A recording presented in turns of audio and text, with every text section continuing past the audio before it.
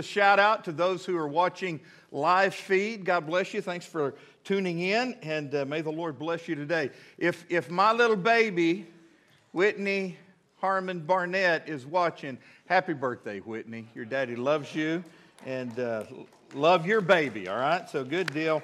Whitney was a little girl when we moved here 21 years ago, and now she's a mama for my grandbaby. And that's pretty cool. All right, open your Bible to Malachi chapter 4. We're going to read the last chapter of the last book of the Old Testament today. You say, well, it's Christmas time, preacher. You're supposed to be preaching on Christmas passages. Well, like I said, I've been here 21 years, and I've preached all the Christmas passages there are.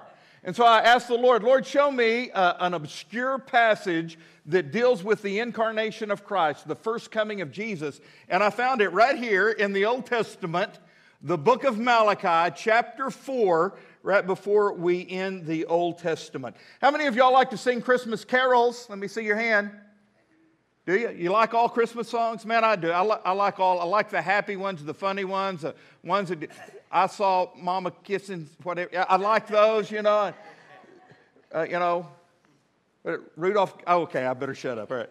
I just like all of them. Some of them are funny. They make me laugh. Others of them, though, have deep theological meaning to them, and they're taken right from the Word of God. And I really like those. Problem is, we just don't sing them enough. We sing them in December, and we forget all the words until we sing them. Then we don't sing them for another year. But one of my favorite is Hark the Herald Angels Sing. You know that song? It is an awesome Christmas carol, a great truth from God's Word. It was actually written by a Methodist preacher by the name of Charles Wesley. And when he first wrote that Christmas carol, it had a few words or lines in it that were hard to understand. There were a couple of words that no one knew the meaning of. And so Charles's good friend, a preacher by the name of George Whitefield, came alongside him and said, hey, Charles, let's change some of these words. And so they collaborated, they changed the words, and now we have the edition that we sing today of Hark the Herald Angels Sing. Now, the cool thing about that carol is all of the lines in it can be connected to passages from the Word of God. And in our passage today from Malachi chapter 4, there are two phrases from this passage that occur in Hark the Herald Angels Sing. So your assignment as I read it is to pay careful attention and try to figure out what two lines I'm talking about. Are you up for it?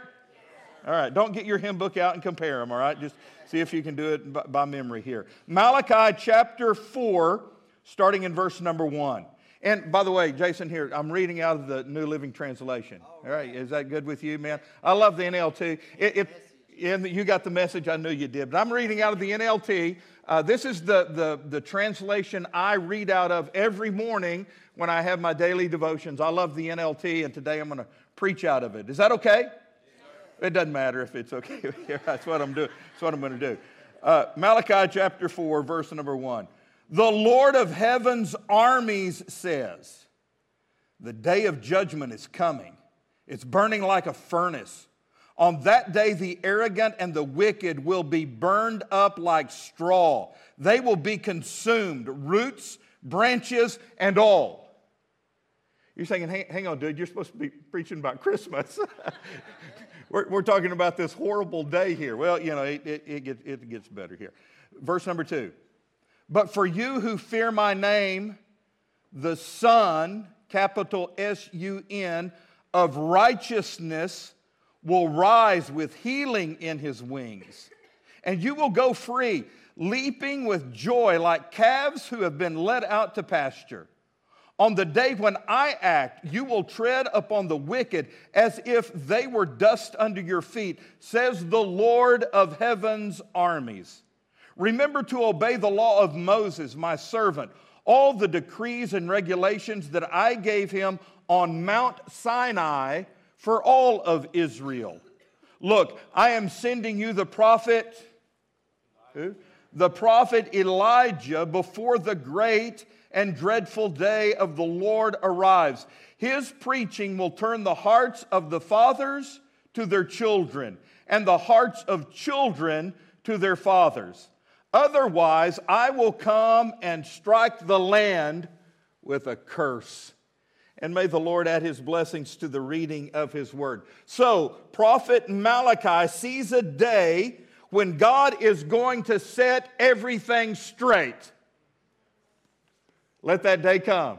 Huh?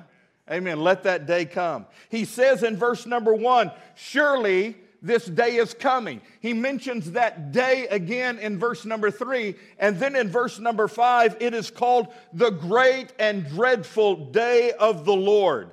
And the coming of this day is in reality the coming of a person. It is the coming of the Lord himself. And his coming is going to change everything. Oh, come on. Amen? His coming will change everything.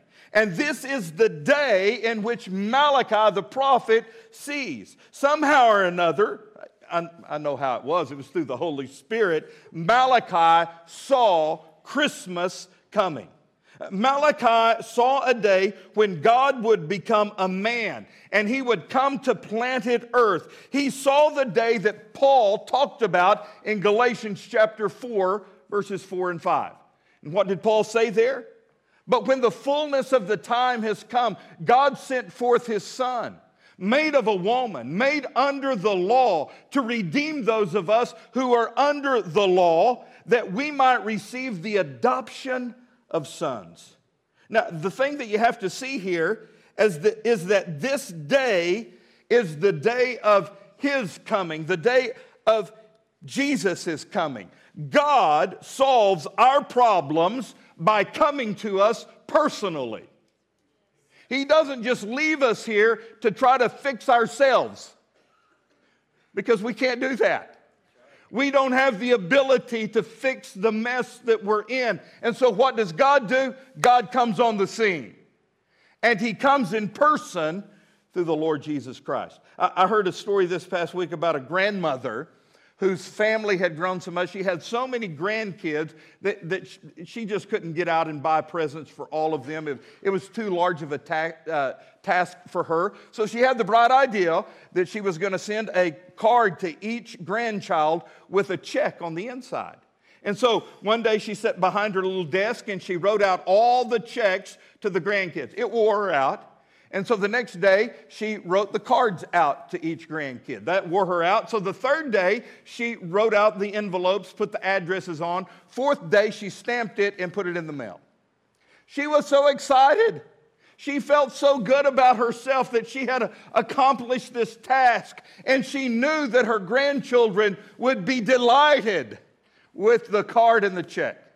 Christmas came and went. She didn't hear anything from any of the grandkids. She thought that was unusual. So the day after Christmas, she got to her desk and she opened the drawer. And to her horror, she saw all the checks. All the checks she had written up, they were still in the drawer. And so on Christmas Day, all of her grandchildren opened this card from their grandmother that read, "Merry Christmas, buy your own present, Grandma."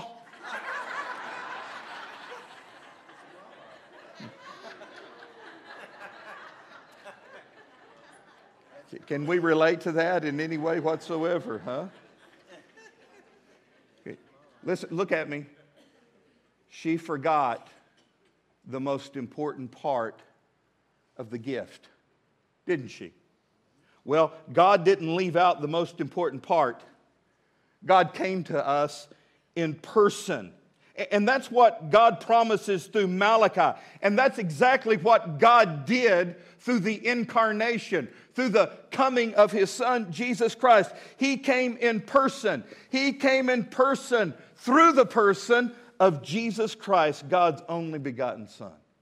And by the way, there's another hint here that God has in mind the second coming, or the coming of his Son Jesus in this Old Testament prophecy, if we look down at verses 5 and 6. So let me just do that. I'm going to break in and just look at verses 5 and 6, and then we'll get on with the message. But here's what he said in verse 5. See, I will send you the prophet who? Elijah. Well, Elijah's already been. Elijah was long before Malachi. But here Malachi is saying, see, the Lord says, I will bring the prophet Elijah before that great and dreadful day of the Lord comes. And here's what he will do. Look at this. He will turn the hearts of the fathers to the children, and the hearts of the children to their fathers, or else I will come and strike the land with a curse.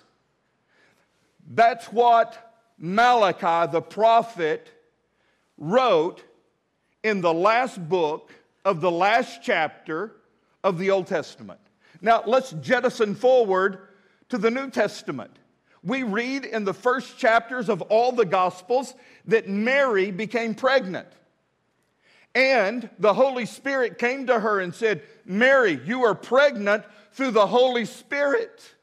The child that is within you is really the Son of God. Isn't that the Christmas message? And the angel also said, and by the way, your near relative Elizabeth is also pregnant in her old age. God has opened her womb, and she's going to have a baby. And so Mary hurries off to see Elizabeth, and she knocks on Elizabeth's door. And when Elizabeth opened the door, the Bible says, when Elizabeth heard Mary's voice, the baby inside of Elizabeth jumped or leaped with joy, hearing the voice of the mother of Jesus. And then the Bible also tells us that Elizabeth herself was filled with the Holy Spirit. Now it gets even better than that. Elizabeth does have a baby. Do you remember what they named him? John. John the Free Will Baptist. And he became a mighty prophet of God. But during that entire time, an angel of the Lord came to John's daddy, Zechariah. And this is what the angel said to John the Baptist's dad, Zechariah. Luke chapter 1, verse 16. Many of the people of Israel will he, speaking of John, bring back to the Lord their God. And he, that is John, will go before the Lord in the spirit and in the power of who? Elijah. To do what? To turn the hearts of the fathers to their children and the disobedient to the wisdom of the righteous, to make ready a people prepared for the Lord. I read that and I just say, wow, isn't God amazing? Malachi prophesied this 400 years before it happened, and now an angel is saying the exact same thing to Zechariah. Your son is going to be like Elijah. He's going to be the forerunner of the Savior, and this is what he's going to preach. The same thing that Malachi said in Malachi chapter 4, verses 5 and 6. Isn't that amazing? And so we see here that Malachi, this prophet, saw the forerunner that we know of as John the Baptist. And that John the Baptist did pave the way for the coming of someone who was far more important than he was, Jesus himself. And Malachi saw Jesus as well. Let's go back to Malachi chapter 4, verses 1 and 2. Verse 1 says, the Lord of heaven's army says, the day of judgment is coming, burning like a furnace. On that day, the arrogant and the wicked will be burned up like straw. They will be consumed, roots, branches, and all.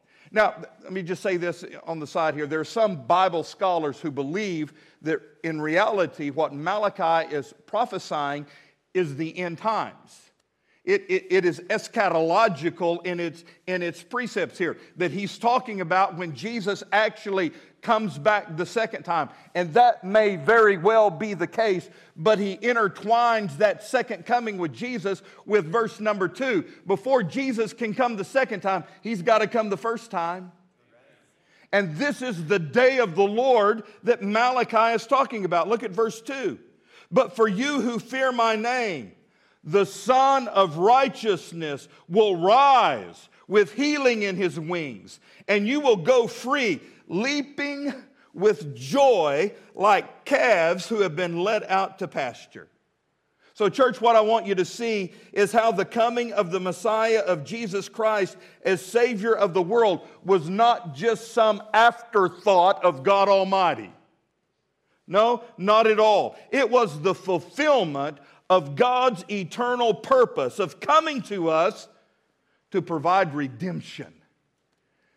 Now, you don't hear that word often, but I love the word redemption. Say it with me. 1, 2, 3.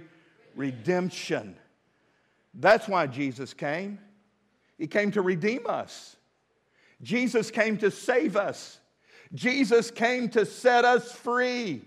That is this day of the Lord that the prophet Malachi was speaking about. What I want you to see, church, today is 4 things that Jesus came for. Number 1, Jesus came for our righteousness. Jesus came to make us righteous. How do I know that? Well, look at verse 2 again. But for you who revere my name, the Son of what? The Son of righteousness will rise up with healing in his wings. The rising of the Son of righteousness is in reality the coming of a person. His righteousness is on the scale of the brightness of the sun. The sun is the brightest thing we have. It is bright. And he is comparing the brightness of the sun with the brightness and the righteousness of the one who is coming. We know him as the Messiah. So the S-U-N in Malachi 4:2 is in reality the capital S-O-N of God Almighty. The coming of God to his people is like the sun rising after a long, dark, cold night. How many of you like cold weather? Okay, a few of you do. I didn't really much enjoy yesterday, can I tell you that? Cold and rainy and dark outside. It just kind of made me feel blah all day. Yeah, I just wanted to sit around a fire, do nothing. Anybody with me here?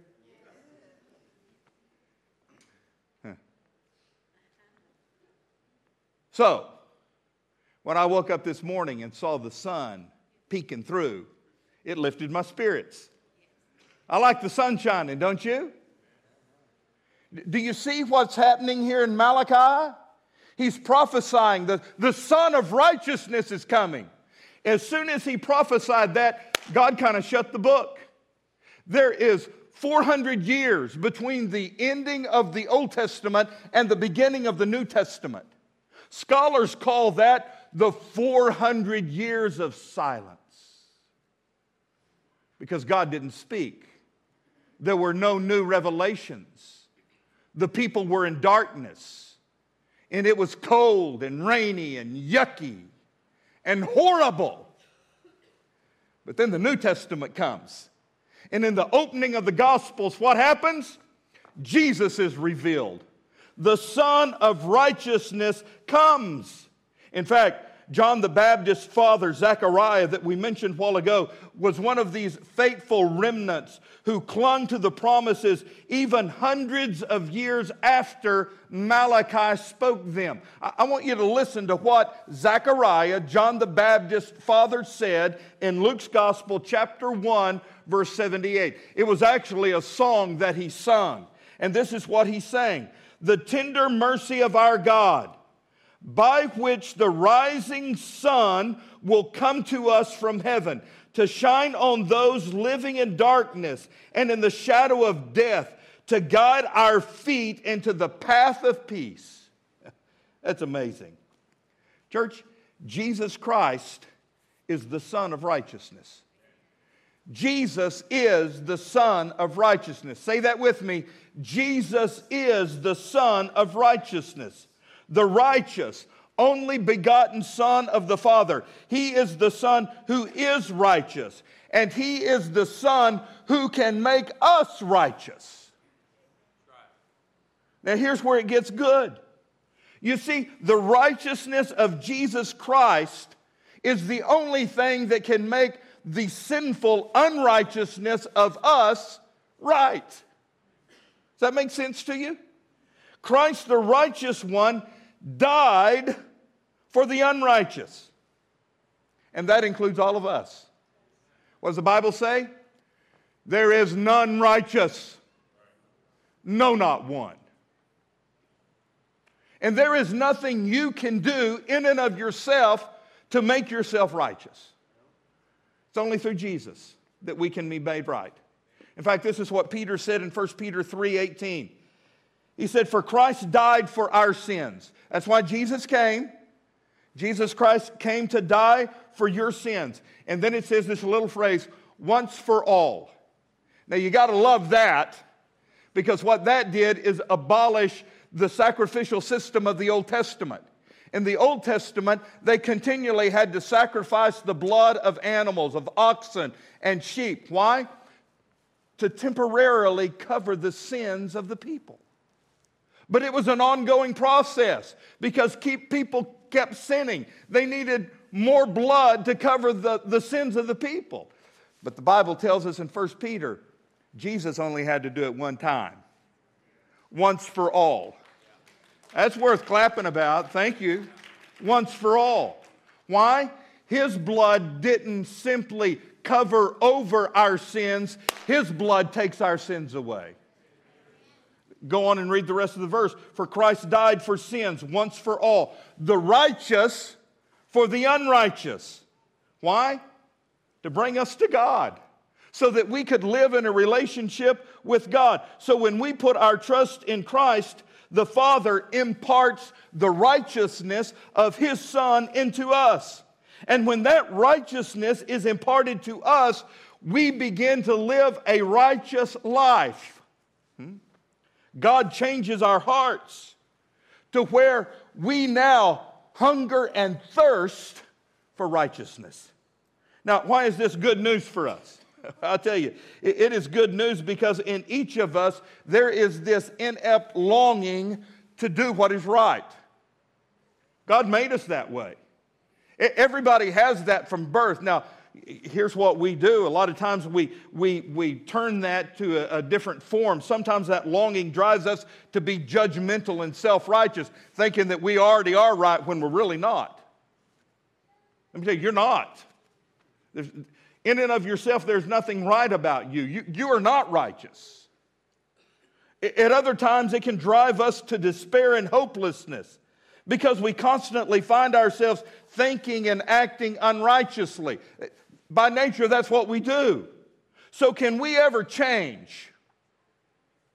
I'm asking, can we change? Yes. Can we ever be made right? The answer is absolutely yes. You can be made right by trusting the righteous one to be our righteousness and to allow His righteousness to live through us. But it only comes through faith. When God imparts the righteousness of Jesus into our own life. God came not only for our righteousness, but number two, God came for our restoration. Look again at verse number 2. The Son of Righteousness will rise with what in its wings? With healing in His wings. Malachi sees the rays of the sun at dawn like the wings of the sun. These rays are healing rays. In fact, the word itself means restoration. Church, we need to understand this. The virus of sin has infected all of us. It sickened all of us. And it's a deadly, devastating virus. It will not only kill us, it's going to destroy us. How do I know that? Well, the Bible tells us we've all sinned. All of us, every one of us. We've all sinned and fallen short of the glory of God. And here's the deal. You can't cure yourself of this virus. There is no human-made medication that will take this virus from our hearts. So we welcome the rising of the Son of Righteousness to bring the healing and the restoration that we need. Thanks be to God who is merciful and graceful to take our broken, messed up lives and heal them and restore them and make them right. If you go to the Oklahoma City National Memorial, you'll find a stirring tribute to everyone who was affected by the bombing of the federal building in Oklahoma City on April the 19th, 1995. One of the most striking features of that memorial is this 80-year-old elm tree. I think we got a picture of it. There it is. The old elm tree, 80 years old. It was right across from the federal building that Timothy McVeigh blew up. Remember when he did that? He exploded that bomb, killed 168 people. Hundreds of others were affected and hurt, destroyed the federal building. That tree was right across from it, and when it happened, everybody thought that tree was destroyed. In fact, you couldn't even see the tree. The debris covered it. And they thought when they cleared the debris off, the tree would be gone, but you know what? It was still standing there. They say shrapnel was stuck in its bark, but they didn't give it much hope. They thought the tree would die, but the spring rains came. You know, they blew up from Texas. That healing rain came from Texas. And it washed all the soot off that tree. And you know what? What happened right after that? That old elm tree started to bud again. It wasn't destroyed. It still lived. And they were so impressed, they named that tree. It's called the Survivor Tree. And it stands as a tribute to that city and those people who survived a horrific event. You know, when I thought about that tree, I thought of some of you. Oh, I know you. I've been here a long time. I know what you've been through. I thought of you who have endured the very worst that life and sin can hurl at you. The wounds and the scars in your life are deep. I know that. But praise God that some of you stand today as a testimony of God's healing and God's restoration. That God can take something that has been broken by sin and restore it. God takes something that has been poisoned by the virus of destruction and bring life to it. I really think that's what Charles Wesley had in mind when he originally penned that Christmas carol, Hark the Herald Angels Sing. I'm not going to try to sing it to you, but I do want to read one of the lines to you. It says, "Hail the heaven-born Prince of Peace. Hail the Son of Righteousness. Light and life to all He brings, risen with healing in His wings.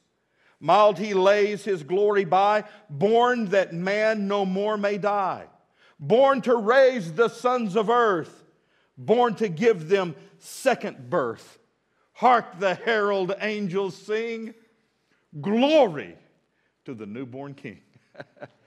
Glory to God. Glory to God in the highest. The Lord Jesus Christ comes for our righteousness and for our restoration. But number 3, He also came for our release. Look at the end of verse number 2. Malachi 4:2b says, "And you will go out and leap like little calves who have just been released from their stalls into the pasture." Now, historically, this had a meaning because that's what the Israelites did. If they had calves that were born in the wintertime, they would keep those calves in the barn, in the stalls during the hard months of winter. But then when spring came, they would release those calves.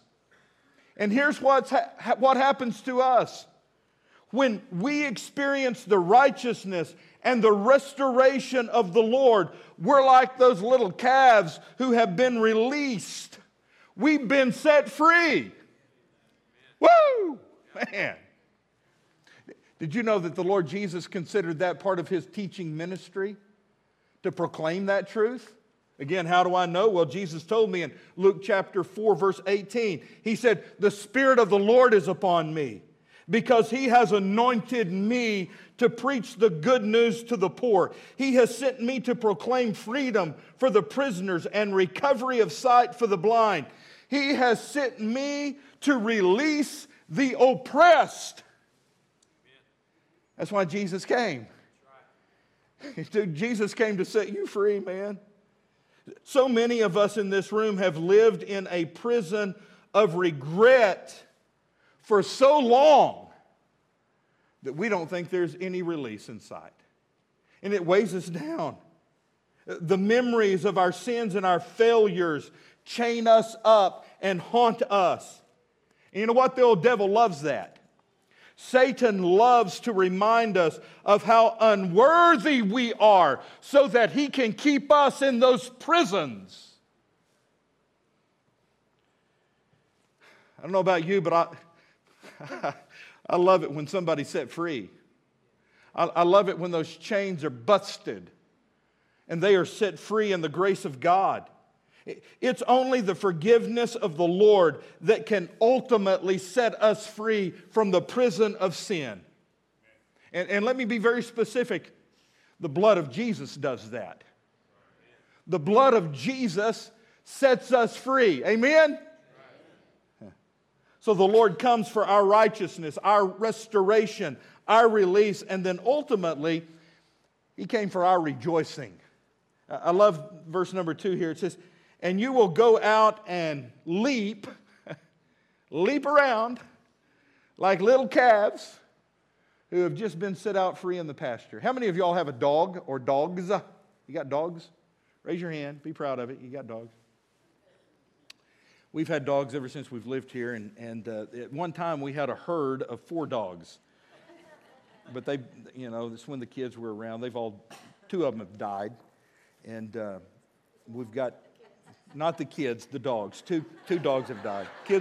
All my kids are still alive. Got 2 dogs left. Zane's dog, Rowdy, is a schnauzer. He's about 10 years old. He's kind of getting old, but he's still bouncing around. He's still going. He's still strong. Doing good.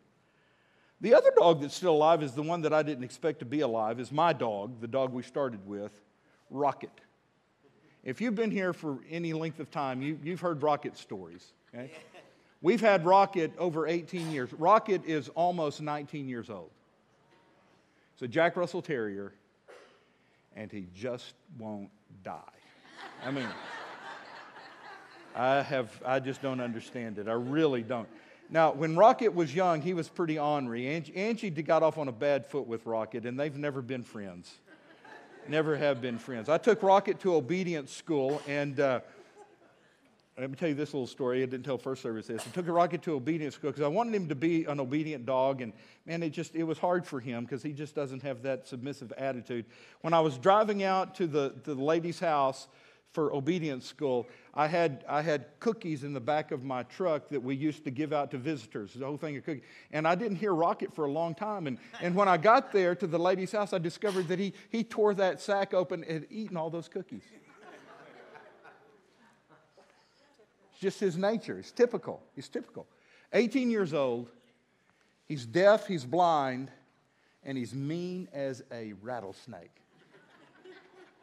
And he won't die. I mean, every day I go out there and I'm playing with my dogs and I talk to him and I say, Rocket, is today the day? Do you think that you might go to heaven today? And he can't see, can't hear, and he's hacking around coughing. I think it's good, but he just won't die, right? The other day I was out there raking leaves and I had the gate open and he disappeared. He walked out the gate and Rowdy won't leave. He was barking, like, where's my buddy? Where's my buddy? And I consoled him. I said, Rowdy, it's okay. Let's just let Rocket go. I mean, I held Rowdy by his ears and I said, listen, Rowdy, he's been cooped up in this backyard for 18 years. He's never gotten out there to have any kind of fun and to chase animals like let's just let him be. If he comes back, okay. If he doesn't, praise the Lord. Well, I went in the house and I started feeling bad. So I went and looked for him. Praise God, I couldn't find him. Had to go run an errand, so I thought, I'll go run my errand. When I get back, if he's home, fine. If he's not, praise the Lord. I was driving down our street. Right before I got to the end of the street, my neighbor. I rolled down the window. He said, you looking for your dog? What do I say? I took him home. He just won't die. I keep my dogs, I got to point to this story. I keep my dogs inside at night in little cages, little pens. When I let them out in the morning, Rowdy, he's just jumping around. He's so excited to be out.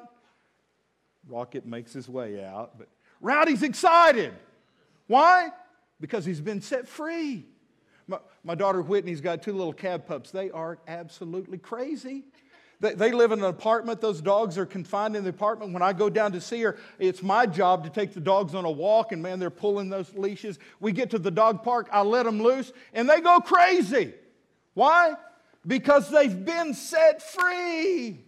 They run around and hop around like crazy. They're so happy to be set free. And that is the picture or the image that is Malachi is showing us here of these little calves who have been in the barn all winter long, and now they've been set free. You know what he's saying? That's the way we are to look. We've been set free. Man, we ought to be jumping around. We ought to be praising God. There should be joy in our heart. Why? He has justified us. He has released us. He has transformed us. And there ought to be joy in our life. John Piper wrote about this in one of his books. He says, when you open your eyes to the glory of the name of the mighty God and you set yourself to love Him above all else, you will go forth leaping with the freedom of a newborn calf. He said, from the love of money, you will be set free from marital faithlessness, free to lift your hands to praise to the Savior, free to discover the thrill of godliness and love, free to decrease so that He might increase and God be your all in all. That's what I need. I need that. You need that. But it's not always what we want. We need it, but we don't all want it. Tim Keller tells a story of this. He tells a story of a little boy, Christmas time. I don't know, the kid may have been 6 years old. He gets a truck. He's been asking for this truck for weeks, and he gets the truck. He loves the truck. He doesn't put the truck down. He plays with the truck. The very next day, he breaks the truck. And all he can do is cry. He wants his truck fixed. He's begging his daddy, fix my truck. The daddy can't fix the truck, but he tries to console the little boy. He says, son, you don't need to cry about this. I just got a phone call. Your aunt died and left you $1 million. Does that news console this little boy? Absolutely not. He keeps crying because he wants his truck fixed. Why? Well, this little fella doesn't have the capacity to understand what's really valuable. Did you know that's our situation? We will never understand and rejoice at the amazing gift God gave us in His Son until we understand what is ultimately valuable. And it's not what the world says. Our value does not come through money, even $1 million. It doesn't come through popularity. It doesn't come through success. It doesn't even come through a healthy body. No, it is the true riches that come from Christ that are ultimately valuable.